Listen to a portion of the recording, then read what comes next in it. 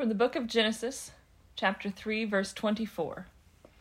So he drove the man out, and at the east of the Garden of Eden he stationed the cherubim and the flaming sword which turned every direction to guard the way to the tree of life.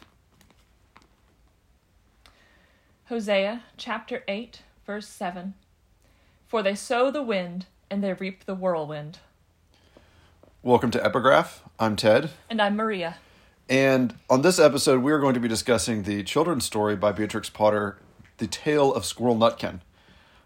As you might guess by our epigraph, I think we're going to end up in the realm of the apocalyptic. Yes. One thing that's interesting is we have both had some separate thoughts about this. But we haven't discussed them at all. So we each chose an epigraph. Yes, and we're going to start talking about what we see in the story. Maybe without showing all of your cards yet, what's appealing to you to have a conversation about something like Squirrel Nutkin? Because I have my own reasons. Well, speaking pretty generally, yes, and that's what I'm after right now. Not specific to Squirrel Nutkin, I think there are these stories, there are often children's stories that are written usually by really, really smart people, I think, although I think sometimes people just get lucky. We talked about one of those recently, I think. Don't remember what it was. Yeah. But Go Dogs Go is one of them, in my opinion. That's a whole nother episode. That's a different episode. Where there's a straightforward, simple story that, if you start to think about it, really taps into some deep things, and I think you can get a lot out of it without saying, well, the author was just creating an allegory, or the author, was really trying to get at this. But it's more, what appeals to me is that when you get an author of whatever kind of story who ends up telling the truth, then it always starts to tap into these much broader things. Yeah, I would agree. I would say that's almost exactly my interest. Particularly, I think I sort of have a second level of interest in children's stories that do that. For the reason that they tend to be so short. You have so little to work with in a sense, and if it, as per the conversation we've had recently, if it's didactic, it doesn't stick with you, and so. And Beatrix Potter, she's been around for a while. She's also is late Victorian, Edwardian England. So she's been around for a little while and is enduringly popular. My children love Beatrix Potter. I really liked what you said about this sort of telling the story and then this stuff like shakes out of it.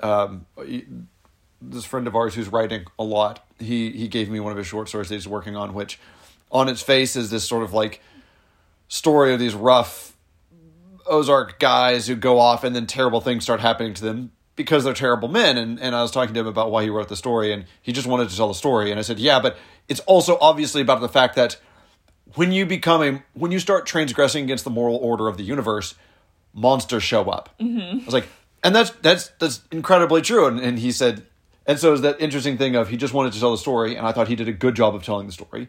And it's a true story, and so then all this stuff came out of it without being allegory. Would you say that you have a similar impression of the Chronicles of Narnia? Because I know those, I've even suggested to you that perhaps they should be read as allegory. You've pushed back and held much more of the position that you just presented to me now. We'll get into the Chronicles of Narnia, I'm sure, in a different episode. I don't think that that's how I would frame it with that.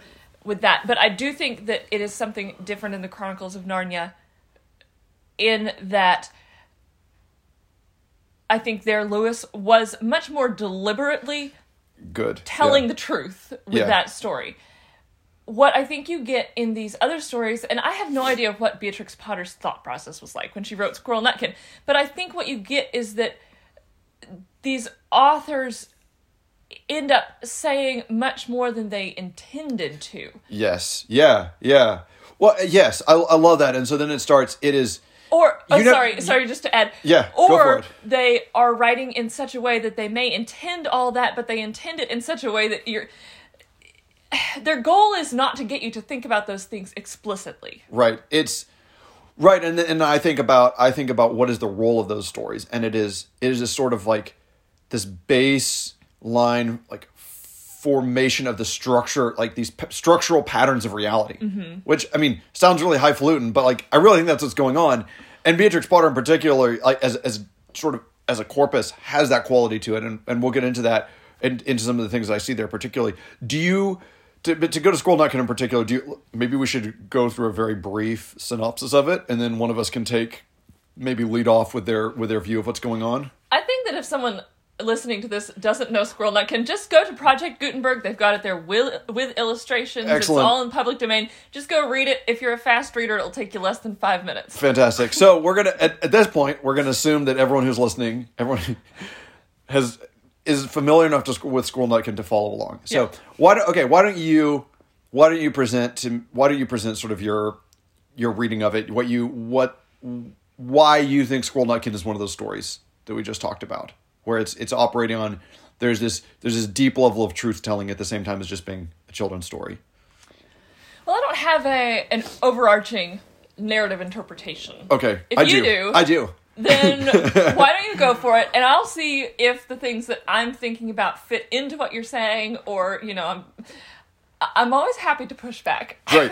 Okay, so I would maybe a narrative pattern isn't exactly right. I would say the story is structured around a particular truth. And so when and I've read it a lot of times, but maybe in the last 6 months I read it and I finally had this aha moment with it. So you have the squirrels who are... Oh, by the way, Ted's epigraph was the Genesis. Mine was the Genesis, was the flaming sword. Mine was the whirlwind. Yeah, excellent. So it's just great. It's just great. See, you've got the squirrels. They're these sort of genteel beings, right? I mean, they in my mind, they take the place of people in the story. They're very cultured. They obviously have a system. They've got rites. They're preparing for the winter. I mean, in a way beyond what squirrels ordinarily do. Right, and which is fascinating. Yes, so the whole idea of rites and like... R-I-T-E. Yes, R-I-T-E and ceremony. Mm-hmm. It's just drenched in it. And so the drama comes from Squirrel Nutkin, who refuses to participate in that, and all the other squirrels who do. And there's sort of like the drama goes in two ways. One is that you have the squirrels making these negotiations with Old Brown, and then you have the deviant behavior of Squirrel Nutkin in relation to the appropriate actions of the other squirrels. And to me, that's what it's talking about. To my reading, that's what it's talking about. Old Brown is the forces of chaos and darkness. In one sense, he is like the unknown and the chaotic and the monsters. In another sense, he's kind of like God. Mm-hmm. More of an Old Testament relationship to God. And so the story is, if you I'm going to say not an Old Testament relationship to God, but like a Greek relationship to God. More like a Greek relationship to God. Although I think you can raise it up a level, but we can argue about that later. But the pattern is, you want life. You need the things that provide life for you, right? There's the island that has all the nuts on it. And it's interesting to think about, like, even in illustrations, why do they have to go to the island? Why are they going to the island? That's one of the things I wanted to find out what you think about it, because there's no indication in the story. Why are they leaving their woods where they live? Excellent. And yes. Crossing the lake to the island? So they go to the island, and there's this guardian, right? And you can see where my line comes from, right? It's this isolated place of abundance, and there is the guardian there. What do you do? Well, you make offerings. You make sacrifices to it, and in return, you get what you need for life. And this is I think this meshes like really strongly with the sort of Jordan Peterson idea of sacrifice, which is that you give things up for greater good later. And so you've got the squirrels they've got the right relationship with the otherness, right? Who is embodied in old Mr. Brown. I mean, he's old, right? He's old. He lives in a tree, which is also fascinating to me. It's centered around a tree. There's this old creature that inhabits a tree, and you have to come and bring sacrifices to it, and then it will let you live. And Nutkin doesn't do that. He flaunts it. Not only does he not bring sacrifices, but he mocks the owl, right?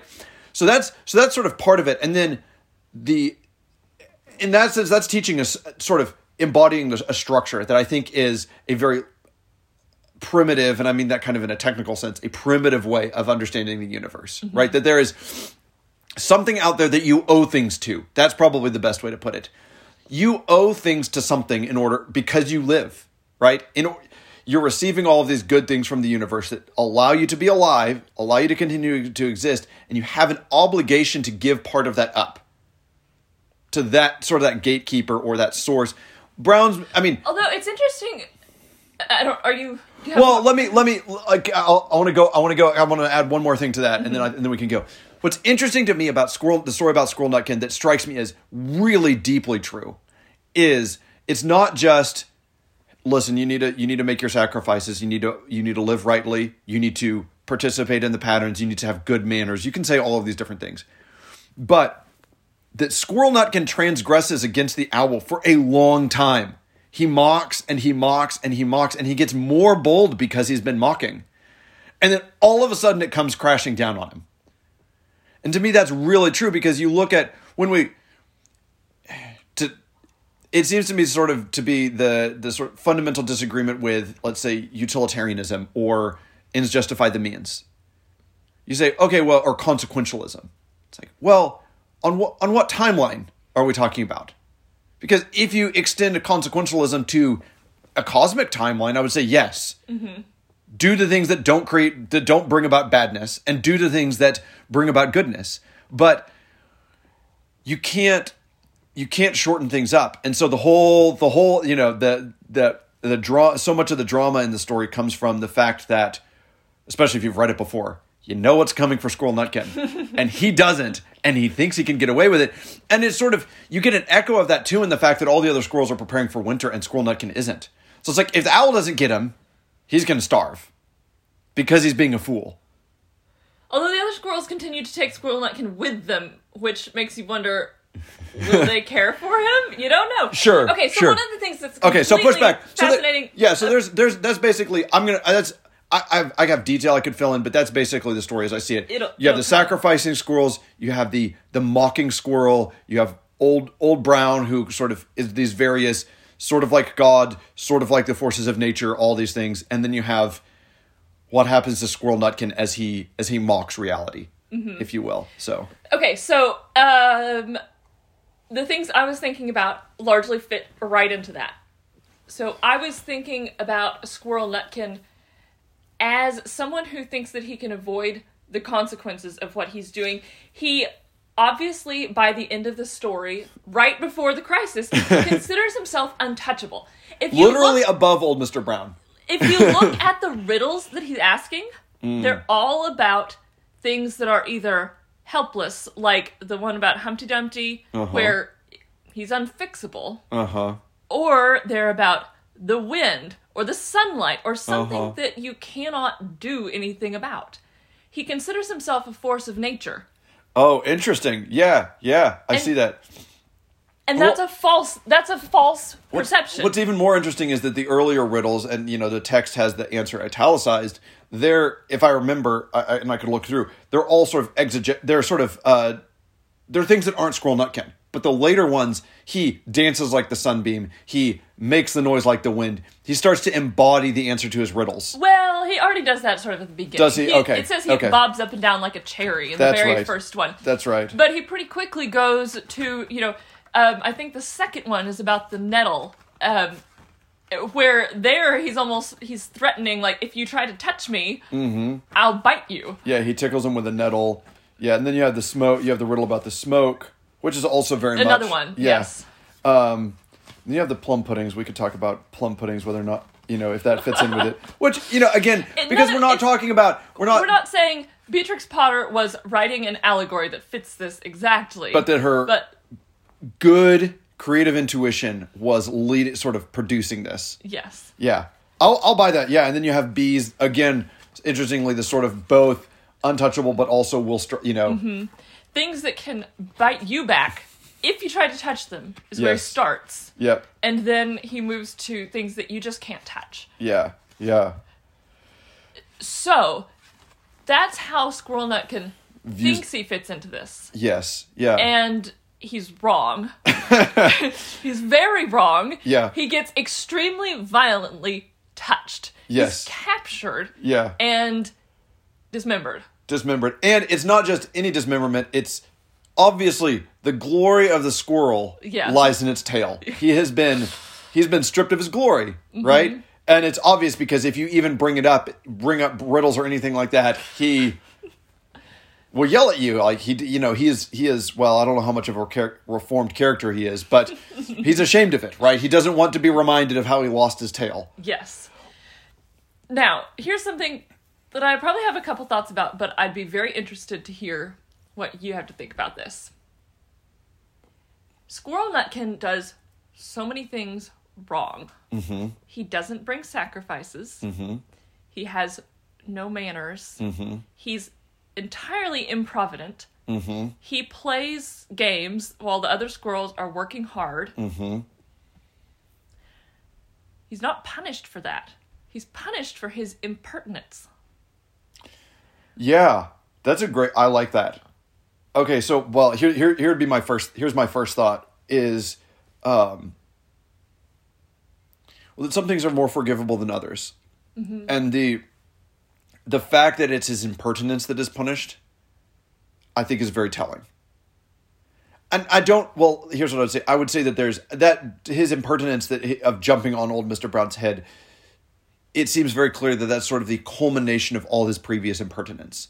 And that's sort of like, you could push on reality for a long time, and then all of a sudden it can push back. Like, that happens all the time. And I think about the kind of work that I do a lot of. You can do something out in the world a lot of times, and then all of a sudden so a great example of this in my mind is when we were building a bridge several years back, and we had to move these two big flat pieces of metal across a field. We had these 15-ton excavators, one on each end of it, and they're driving, holding this thing off the ground with chains. And we drove through this damp pasture down to the creek where it was getting put in, and then they drove back. We got the second one, and on the final pass, the second excavator, in about a half a second, all of a sudden the tracks basically disappeared into the dirt. So everything had held up fine until enough times of driving over, we had hydrated the soil enough that it just turned to soup all of a sudden. And then within a half a second, it was almost unrescuable. We got it out. And if the operator had waited another second of driving forward, it would have taken us all day to get the machine out of the ground. So that strikes me as very true. And it's not that there's something, say, transgressive about something wrong about driving the excavator in that way, but just this idea that, hey, listen, I should always get an immediate response for everything that I've done wrong or dangerous. Mm-hmm. It's like, no, that's actually not how the world works.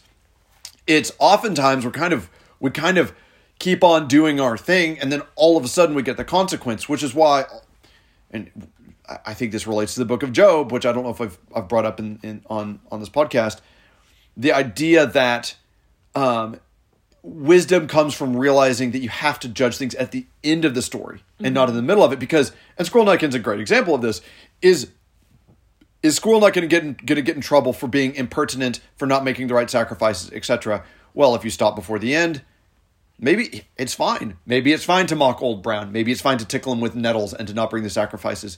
But when you have the whole story, all of a sudden, here it is, wrath comes. I've heard the idea, the Old Testament idea of wrath, I've understood as something that builds up.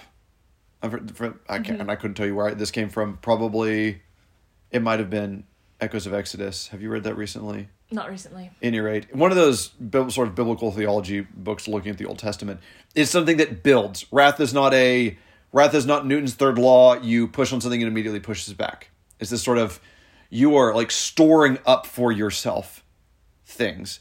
And then all of a sudden it's this sort of, if you will, blasphemous action on his part to jump on Old Brown's head, to assert his dominance over Old Brown. That's when it's over. Mm-hmm. What do you think of that? Do you buy it? Yes, to a large extent. But what makes this story so fascinating is that she wants to take that even further. Okay, tell me. When they came back very cautiously, peeping around the tree, there was Old Brown sitting on his doorstep quite still with his eyes closed, as if nothing had happened. Okay, so Old Brown's acting as if none of this happened. Yes. But Nutkin was in his waistcoat pocket. Okay, there's the consequences. Yes. Next page. This looks like the end of the story, but it isn't. Okay, so we keep going. Nutkin gets a second chance. Interesting. Wow. That page takes on a whole nother level of meaning. Yeah. Okay. And it's not like, for Nutkin, none of this happened. He's lost his tail. Yeah. He's very sensitive about it. Yeah. But there is a note of hope here at the end, because she says, and you know, this is all playful. And to this day, if you meet Nutkin up a tree and ask him a riddle, you know, he'll scold back at you. So he's still alive. He's still alive. Apparently, he has learned to gather nuts for the winter. Yes. Or something. Yeah. And he stopped telling riddles. He stopped telling riddles. What do you think of the riddles? To me, they seem to be this sort of like attitude of like flippancy towards the universe, towards things. It's this sort of like, it's a way of not taking things seriously. Mm-hmm. Partially because it's like, at least in some of the riddles, everyone knows the answer, right? He's not being clever. He's not being clever, and yet it is a more complicated attitude towards the universe. You know, here she says, but old Mr. Brown took no interest in riddles, not even when the answer was provided for him. And that's after Nutkin tells the riddle. The man in the wilderness said to me, how many strawberries grow in the sea? I answered him as I thought good, as many red herrings as grow in the wood. Yeah. So there's that element of play there where you think about other ways that the world could be. Mm-hmm. There could be strawberries growing in the sea. There could be red herrings in the wood. Yeah. There's an absurdity there where you recognize that both of those are equally false, and yet it is something outside of the simplistic view that Old Brown seems to take, where, you know, it's all just exchange. Yeah. Yeah. Well, to your earlier comment about, you know, him being maybe more like a Greek god than Yahweh of the Old Testament. I think there's a lot there. Like he's sort of like one of the old gods, one of the pagan gods, and in the sense that let's say he has an agenda and it's not ours, right? Mm-hmm. It doesn't really bear much relation to ours, and so he doesn't take any interest in, you know, Nutkin's speculation, you know, playful or mocking, but he's very interested, you know. But it says now old Mr. What is it? There's the one line. Now old Mr. Brown took an interest in eggs. In eggs, yes. Yeah. So, neither one works. Yeah. Old Brown's vision is incomplete. He has no room for Squirrel Nutkin. Yeah. And Squirrel Nutkin escapes from him in the end. Yes. But Squirrel Nutkin is also wrong to think that he can live without that exchange that's necessary to operate within Old Brown's system. Yeah. It feels, it does seem very much... Because if you think about, so then I started thinking, that makes me think maybe there's some answers if you looking at the different various sacrificial systems that you see in religion. And the thing that immediately strikes me is there's a deep difference between the Hebrew sacrificial system and the sacrificial systems of a lot of like native religions and places, like the Greeks, like in some of the cultures in Latin America that I've read a little bit about, etc. Where in one, in the Hebrew system, it's from primarily for leaving fellowship offerings aside, for moral propitiation. We have transgressed. Mm-hmm. We owe a debt, therefore, to God because he is righteous. And so then we give this thing up in exchange for a transgression. The other one is much more transactional. I need to have children. I need it to not flood. I need to have victory. So I'm going to basically pay the god something. I'm going to put something good on the table, so he puts something good on my table. And Old Brown is very much in the latter category. There doesn't seem to be any understanding. There doesn't seem to be anything presented in the story that would suggest that Old Brown is a sort of moral mediator. In that sense, I think it's almost more important to look at it from the squirrel's perspective rather than from Old Brown's perspective. In terms of what it's asking of them. It's interesting. We know that Old Brown could eat the squirrels. Yes. And presumably that is why they have to propitiate him. Yes. That's why they have to ask him for permission to get the nuts. But that doesn't really play a role in the story. The the element, it's just a sort of background so that we get why this would be going on. But the elements of exchange, the actual goods that they're exchanging, are not things that either one wants. They're giving something. Yeah. The squirrels are giving Old Brown things that they don't want. They're not good for anything except to give them to Old Brown in order to get nuts that Old Brown doesn't want. And they do have to work for them. They have to find them. But so I had, as sort of, it's interesting the conversation moved that way, because I was also sitting thinking about what are the goods that they give to Old Brown like? And I was thinking, so you've got beetles, fish, an egg, there's honey, what else is there? There's 6 of them, which is interesting. Minnows. It's on the 7th day. Well, Did you say that? Yeah, I said that by fish. What's that? There's... Okay, let's go a mole, in order. Fat mole. 3 fat mice. Yes, 3 fat mice. A fine fat mole. A fine fat mole. The next one is 7 fat minnows. 7 fat minnows. All fat. Yes. 6 fat beetles.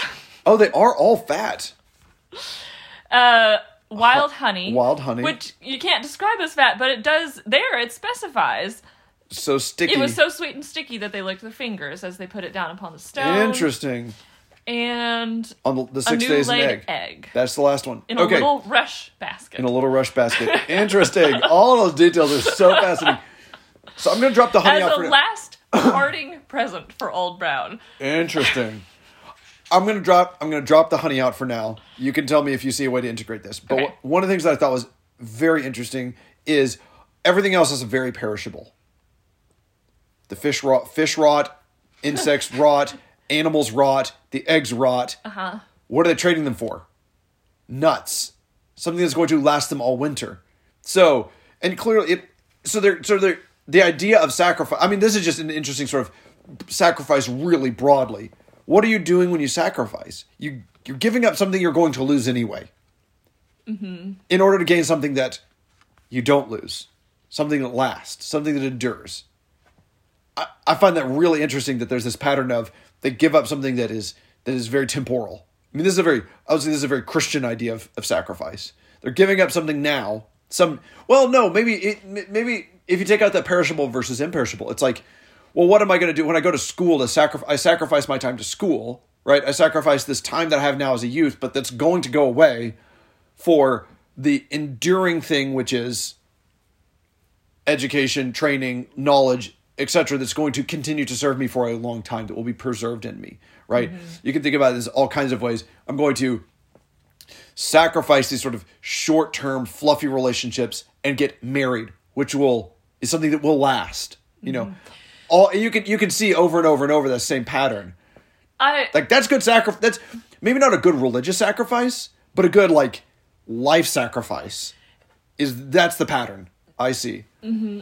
You know, I went to Wheaton College. One of the other alumni from Wheaton, long before my time, of course, was Todd Beamer, who helped storm the cockpit on one of the 9/11 flights. Oh, wow. Steer it away.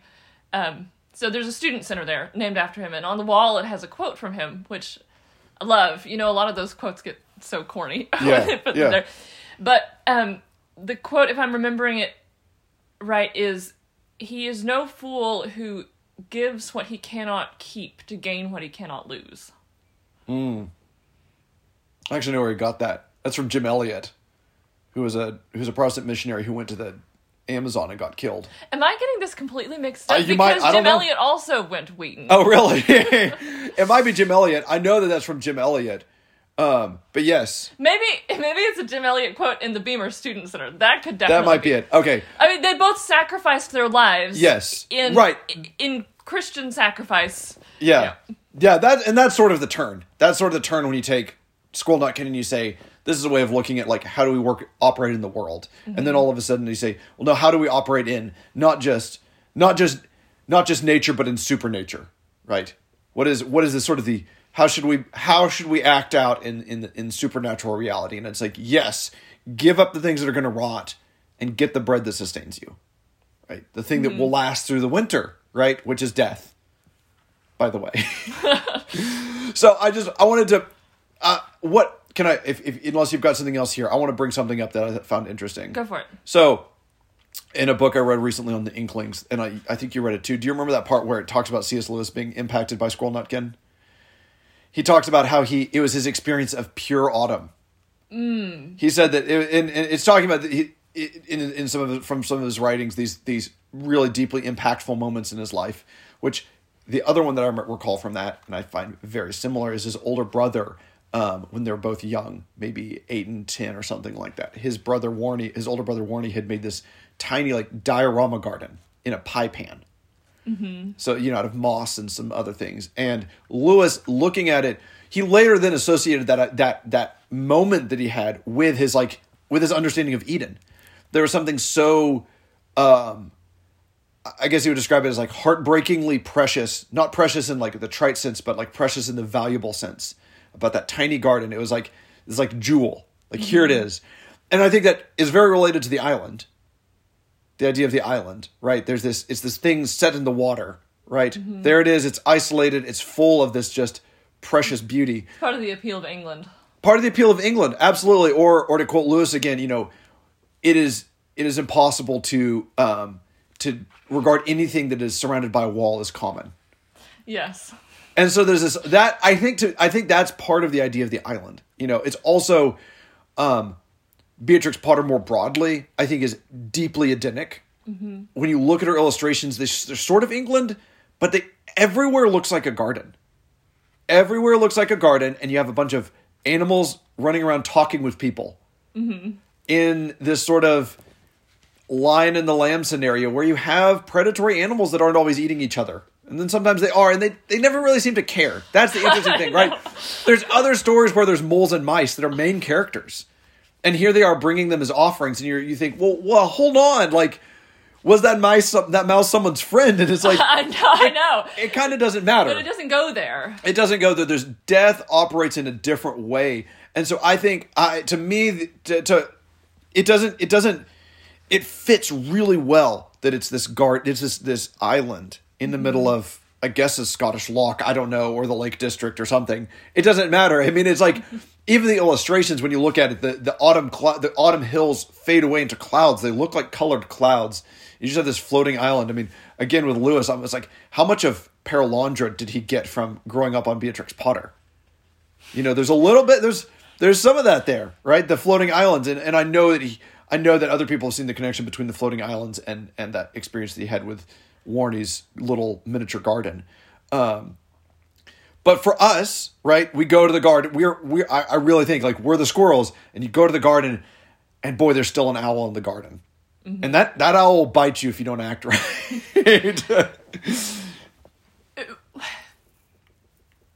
Squirrel Nutkin, I think, in the most positive view of his character, seems to be wanting to live as if there had been no fall. Oh, he's yes. Always, okay. Yeah, he's playing. He's always playing. And there's constantly this contrast between what the squirrels have done to work for the next thing that they're going to give Old Brown, and then what Squirrel Nutkin has to say about it. Mm-hmm. They get up early to catch the minnows. Nutkin starts singing about herrings growing in the wood, right? So you just go pick them. They bring the fat beetles as good as plums and plum pudding, so we don't get the specifics. But, obviously, they had to catch the beetles, and it says each one was wrapped up carefully in a dock leaf fastened to the pine needle pin. They worked for that. And Nutkin sings Flower of England, Fruit of Spain, met together in a shower of rain, turning the creation of these things into a game. They bring the present of wild honey they've stolen from a bumblebee's nest, and Nutkin starts singing about bees as sheep. As sheep flying across the river. Yeah. Well, so it's... Okay, to add to that, each of those scenes you have this... They come, there's the offering, and then they go out... The other squirrels go out into the woods. They have this, like, utilitarian approach to the woods around them. Mm-hmm. And Squirrel Nutkin is constantly finding something in the environment. It's crab apples or oak apples or green pine cones or robin's pin cone, whatever, and he does something fun with it, which is really interesting. So maybe should Squirrel Nutkin be viewed less as this truant as just as a fool but maybe as the balance to the squirrels. That somehow the right thing is for there to be an integration between them. To be something of, that you're supposed to be moving back and forth. And is that maybe partially why he's not punished until the very end? The Tale of Squirrel Nutkin is not the fable of the ant and the grasshopper, which is fascinating. Yes. And I think that may be partly why he's punished not for failing to store up for winter, but for failing to respect things that ought to be respected. Yes. Yeah, and the more that I think about it, Owl, I think the old Mr. Brown, the owl, as well, it's so interesting. Maybe you can make something of this, but the next thing the thing that came into my mind is it's either in the Four Quartets or the Wasteland. There's that short passage where Eliot is talking about the river and how at first he talks about it as the brown god and how they made sacrifices to it so that it wouldn't overflow the banks, and then they built a bridge over it and it was forgotten. But the god is still there. He even start it?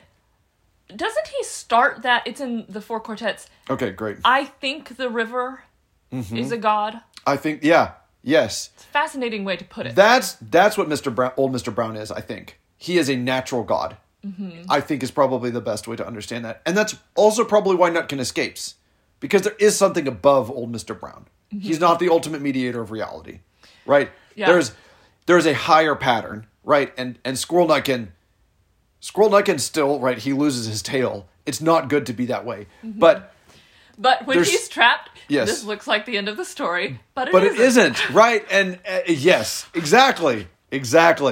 So maybe old Mr. Brown is more like the river god, right? And that should be a warning to all of us because, as Eliot points out, the god is still there under the bridge, right? Even if you've built the bridge and you can drive over and forget it, that god is still lying there asleep and probably will come out of the bank someday.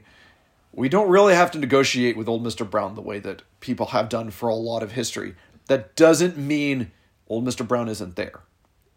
Just because you can push on him for a long time doesn't mean he's not there.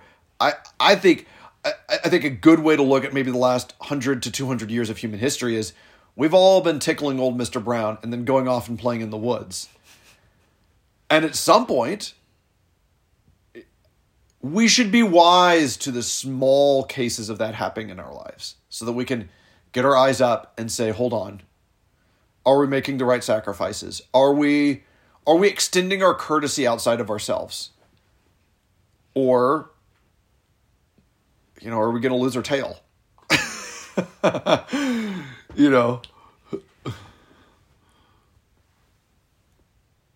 What do you think of the idea of courtesy as an important part of interacting rightly with the world? I'm completely on board. Yes, but in what way? Why is it? Okay, so what does it do? What does it do? Why is Squirrel Nutkin wrong to be discourteous? Why is he wrong to be discourteous? Which is his, I think, ultimate sin. Okay, so we'll start somewhere and try to work back around. This is pretty short though. Something that I've been thinking about a lot is manners. Like, why do we teach our children manners? And one of the most obvious one is, so other people like them. Because if you raise your children to be obnoxious or insufferable, it's like they're gonna have a really bad life. But that's sort of the social utilitarian view of it, and that's great, and you should do it for that reason. But then it was sort of a cast-off phrase from a priest in the last couple of weeks talking about prayer, and then relating to that, saying to learning please and thank you. And so I've been thinking about this a lot in terms of, so what are the basic aspects of household courtesy? It's yes sir, no sir to the parents. It's please, it's thank you, and I'm sorry. And think about that so not just in terms of how do you become a likable person, but like, what does that teach you about the structure of reality? And it's like, it's gratitude, it's repentance, it's respect, and I guess please is sort of respect and gratitude at the same time. And givenness, actually. That's what please is. You have to ask for things. Things are given to you. And so when I think about, okay, well, those are very important morally speaking for your moral orientation towards reality, and also for real happiness. I think if you didn't have those things, you would be from the get-go incapable of happiness. That just seems like a baseline truth to me. If you're not grateful, if you're not polite, if you can't repent, you will never, ever be happy. And so I guess one of my answers is nature corresponds to supernature. The things that work in supernatural reality generally work in natural reality on some plane. And to more specifically, I don't know if maybe we can work to some sort of overarching theory, but I can think of a lot of specifics where it makes a lot of sense. Okay, so you've got something that has a margin to it. Say a population of fish or a population of deer or the grass in a field. And you can take from it and it will be okay. And if you take from it the way you're taking from food from a table at a dinner party, everything will be fine. You'll get what you need. Things are not lost. Things may be better in that environment. Specifically, there's some interesting ecological patterns that result in actually there being more when you take some from it. But if you act like the bad guest, you can ruin the party for everyone, right? You take enough, all of a sudden, things start to collapse. No one gets any fish. There's all these knock-on damage to the things around. So I don't know that I have a great answer for why that's the exact same thing, but it is. So, and then another way, because when you think about how should we treat the world, that's the same question is how should we manage our desires? Because we interact with the world because we desire things, whether they're just, I need something for my stomach, all the way up to, I desire beauty, and everything in between. And so what you want and the way that you respond to your desire is the same thing as how you treat the world around you and also how you treat other people. So courtesy, to go back to sort of this politeness is a framework for moral formation. It's politeness, courtesy is reining in your desire, because if you try to teach a child to be polite, you will learn very quickly that they don't want to be polite, at least some of the time. Sometimes none of the time. And so what you're saying is, I know you want to act this way, but I'm telling you, you can't. You have to look outside of yourself to a different kind of pattern that meshes with everyone else. And so that kind of, you are ordering your desires, not necessarily to a telos, but to a pattern, which is sort of like a telos down at a lower level, right? You have a pattern that gets you to an end. But the interesting thing is you don't have to know what the end is to embody the pattern, to inhabit the pattern and for it to work, which is very interesting. Mm-hmm. But I think that's what's going on there. It is both human courtesy and this sort of courtesy towards the natural world. It's all about the same appropriate order of desire. It's not too much. Be grateful. Look higher up for fulfillment than things low down. It's recognize that there's something on the other side of things. Mm-hmm. You're not just you in a dead universe grasping at things. Interesting. So that's I would call it a vertical. Yes, that's a very vertical view of manners. I would agree with that. I tend to think of them much more in horizontal terms, and manners being part of a respect for other people that leads you in your right ordering. Yeah. It is one of the ways that you say that you submit yourself to other people. That you subordinate your desires to their needs. And the curious thing about it, I find, is that it is a way that you show respect for other people, but it also reciprocates in that when other people are courteous, I respect them more. Yeah.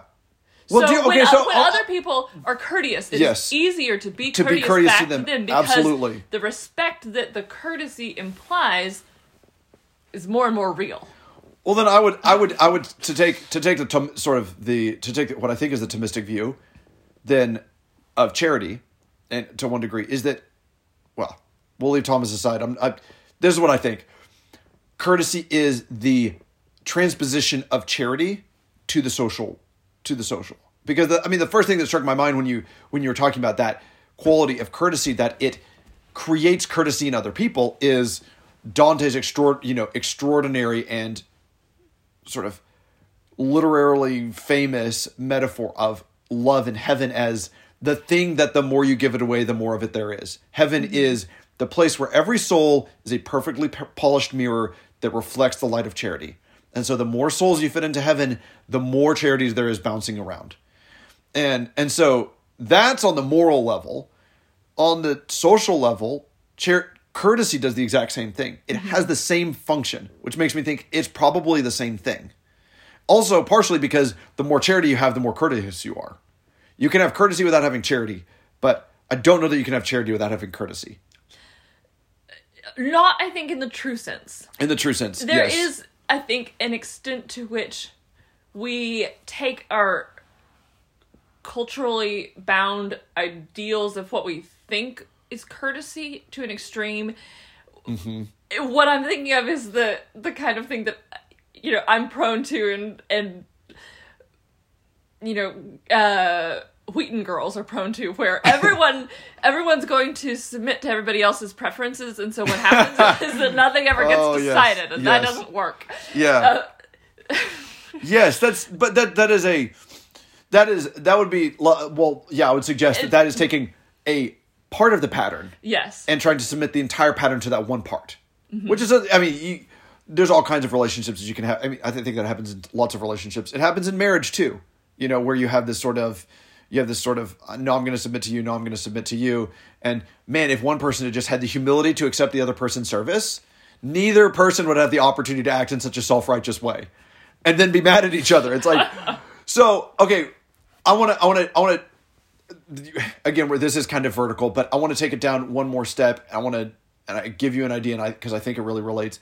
I think this professor's name is Don Wetzel. I'm not completely certain, but he has an fascinating series of lectures on YouTube that he recorded in the woods in New England on New England forests, on the ecology of New England forests. One of them is this is just something that I find astonishing. He's able to go out in the woods and say, there's like a lump in the dirt. And he said, that fell down. That's from a tree, a spruce tree that was blown over between 6 p.m. and 9 p.m. on October 6th, 1897. Or something like that. And you think, stop. And then he walks through. He says, you can tell based on the pillow and dip formation or whatever it's called, that this was formed by a tree falling over and not by something else. And we can find the remains of the stump right here. And so from that, we can tell what kind of tree it was. And it was facing in this direction. And a tree of that kind takes this long to rot. And because it's facing in this direction, and there's 3 more formations right around it in the exact same direction, we can assume that it was from the same wind at this time, and there was a hurricane. The eye of the hurricane passed over this time within these 3 hours on that year. So we can very safely assume that we know within about 3 hours when this tree fell over a century ago, which is really cool. But on another one of his lectures, he's talking about invasive species and what is the problem with invasive species. And his view of ecology is that it's about efficient energy transfer. But what he's saying is that when you have organisms that are co-adapted to each other, they basically have developed in such a way that maximizes the amount of available resources between both of them. And I think that I'd have to go back. It's been about 2 years since I've listened to it. I think if you went back and listened to it, there's a very strong correspondence between that and charity. And courtesy. So the idea is that well-adapted ecosystems, ones in which everyone is functioning together, has a sort of a metabolic equivalent to courtesy, which might also be the reason that the rules of courtesy also apply to an appropriate response, like an appropriate orientation towards the world around you. Because you're like, to go back to the example of, let's say of gathering firewood in the forest. That's another great one. The trees give things up. There's a certain margin to it. And if you act in an adaptive manner towards that, you will take enough, but not too much. And then you'll actually invigorate the growth of the forest, and there's more firewood available for you in the long term. Now, in the short term, if you're maladapted to it, you can take, and then nothing's gone, and you've destroyed the microclimate that allows trees to grow well there, so then they really don't want to grow back, and you just get some scrubby growth. And there's this aspect of, you're sort of like you're walking down this path of what produces the most like flourishing in as many different parties as possible. Mm-hmm. Which is very similar to courtesy in my mind. You mentioned co-adapted, which is I really like that term.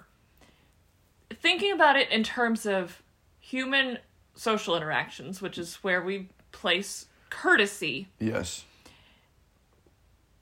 What I love about that is that if you think about people co-adapting in long-term friendships or in a marriage, you actually become more truly courteous as you figure out how to adapt to each other. And so it's no longer a question of if there's two people, you take half of what's there food-wise. You start to learn, well, you don't really like the carrots and I like them, so I'm going to take more of them and give you more of something that you like. And you have that, which is something to grow towards, but at the same time, we also have this base level of things that we know basically work well in accordance with human nature. And those are the exchanges and the customs that grow up that you can apply to any interaction you have. So no matter who you're interacting with, if you've met them before, if you haven't, then there is that base level of expectation where we say, our relationship will function fairly well if we behave towards each other in these ways. That is interesting. I really like your example of like how maybe a husband and a wife might divide up food, like later on, because to the outside it can have the appearance of selfishness, of some sort of selfishness or unfairness or something like that. But what's really being exhibited is, as you say, a very mature form of courtesy. Is a matured in the sense of not like both parties are mature, but matured in the sense of it's taken a long time to develop. It's like a well-developed kind of courtesy.